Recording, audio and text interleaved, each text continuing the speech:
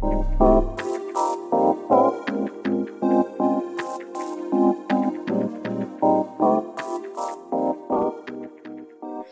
everyone, and welcome to another Mindset Moment on a Thursday, Series 3. Simon, you've been diving deep into the DMs and you have a question that we will attempt to answer this week. Yes, there were quite a few in there, but the one that stuck out to me was this one because I do hear it so often. So the question was, it was actually from someone in Wales, interestingly enough. I want to start a side business, but I'm finding my friends and in particular, my family don't believe in me. Is this common?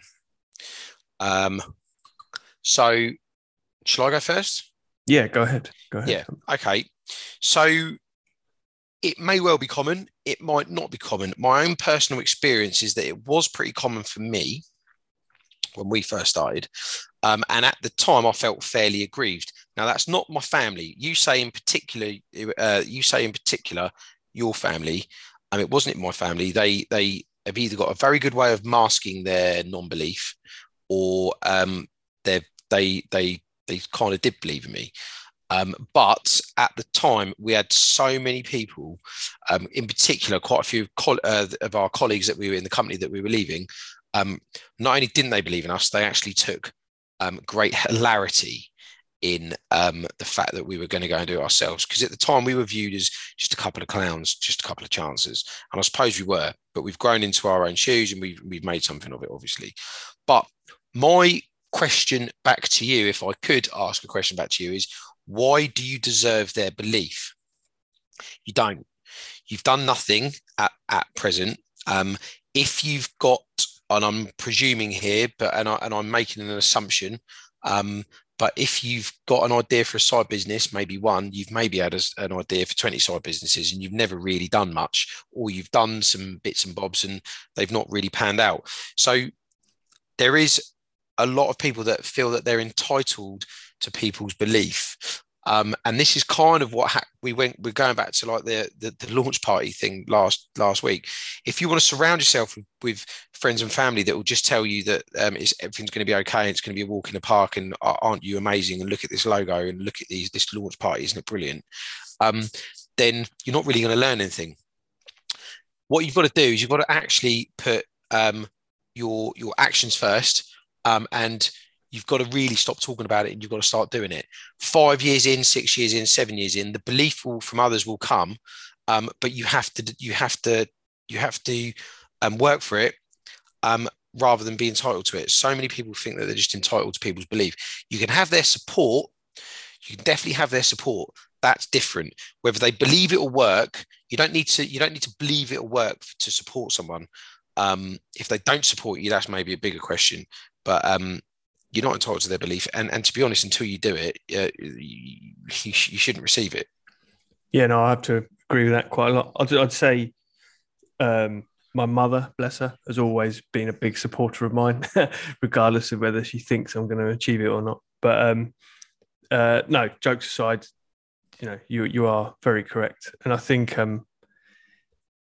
sometimes people don't necessarily understand what you're embarking on, what you're starting out to do, so they can't build a picture in their head of, they can't see where you want to be going necessarily. So that is always a factor, I feel, why people may doubt you or not be a believer in you. But I mean, it is just a sort of fact really, when you embark on these kind of journeys in business or career building, people will doubt you, and some people do tend to like to look at life a little bit on the negative side. But we've spoken about it many times before on this podcast. You've got to harness that and use it to your advantage. Again, we've said before, yourself and I are both quite driven by people that do like to doubt. But you are very right. You don't deserve their belief necessarily until you put things into practice and do just do stuff. Because I think you've got some people that may have a new idea every week, as you mentioned, and don't follow it through.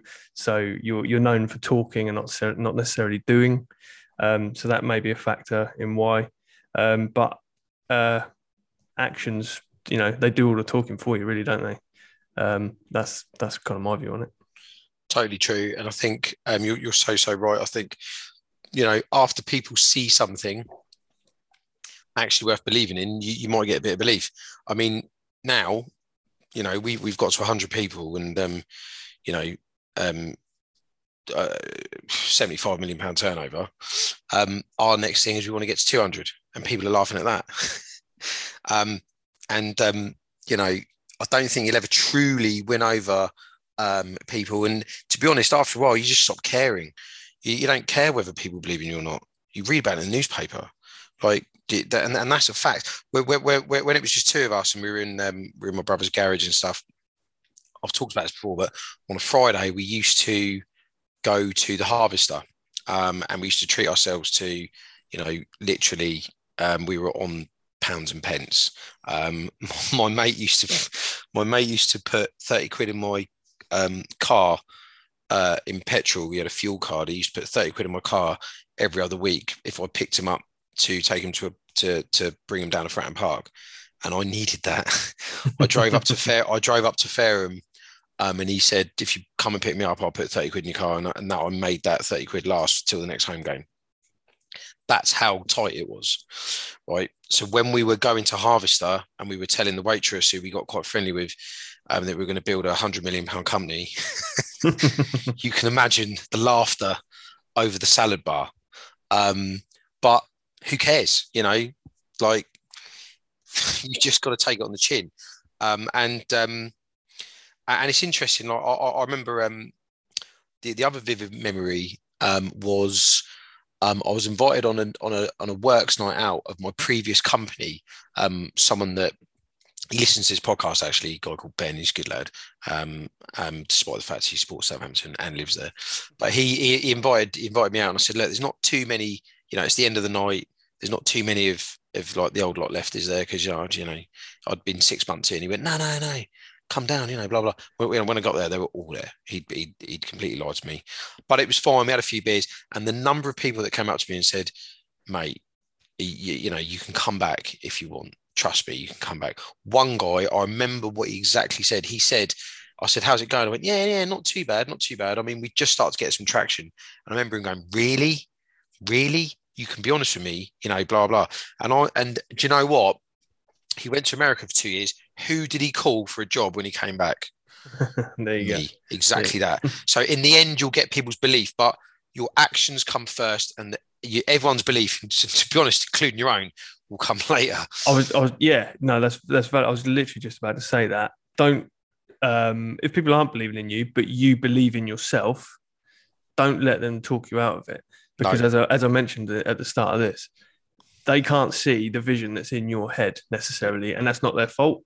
They just, we've all got different goals and ambitions. Don't let them talk you out of it. Yeah, I think what you've just said there is the biggest message of this podcast.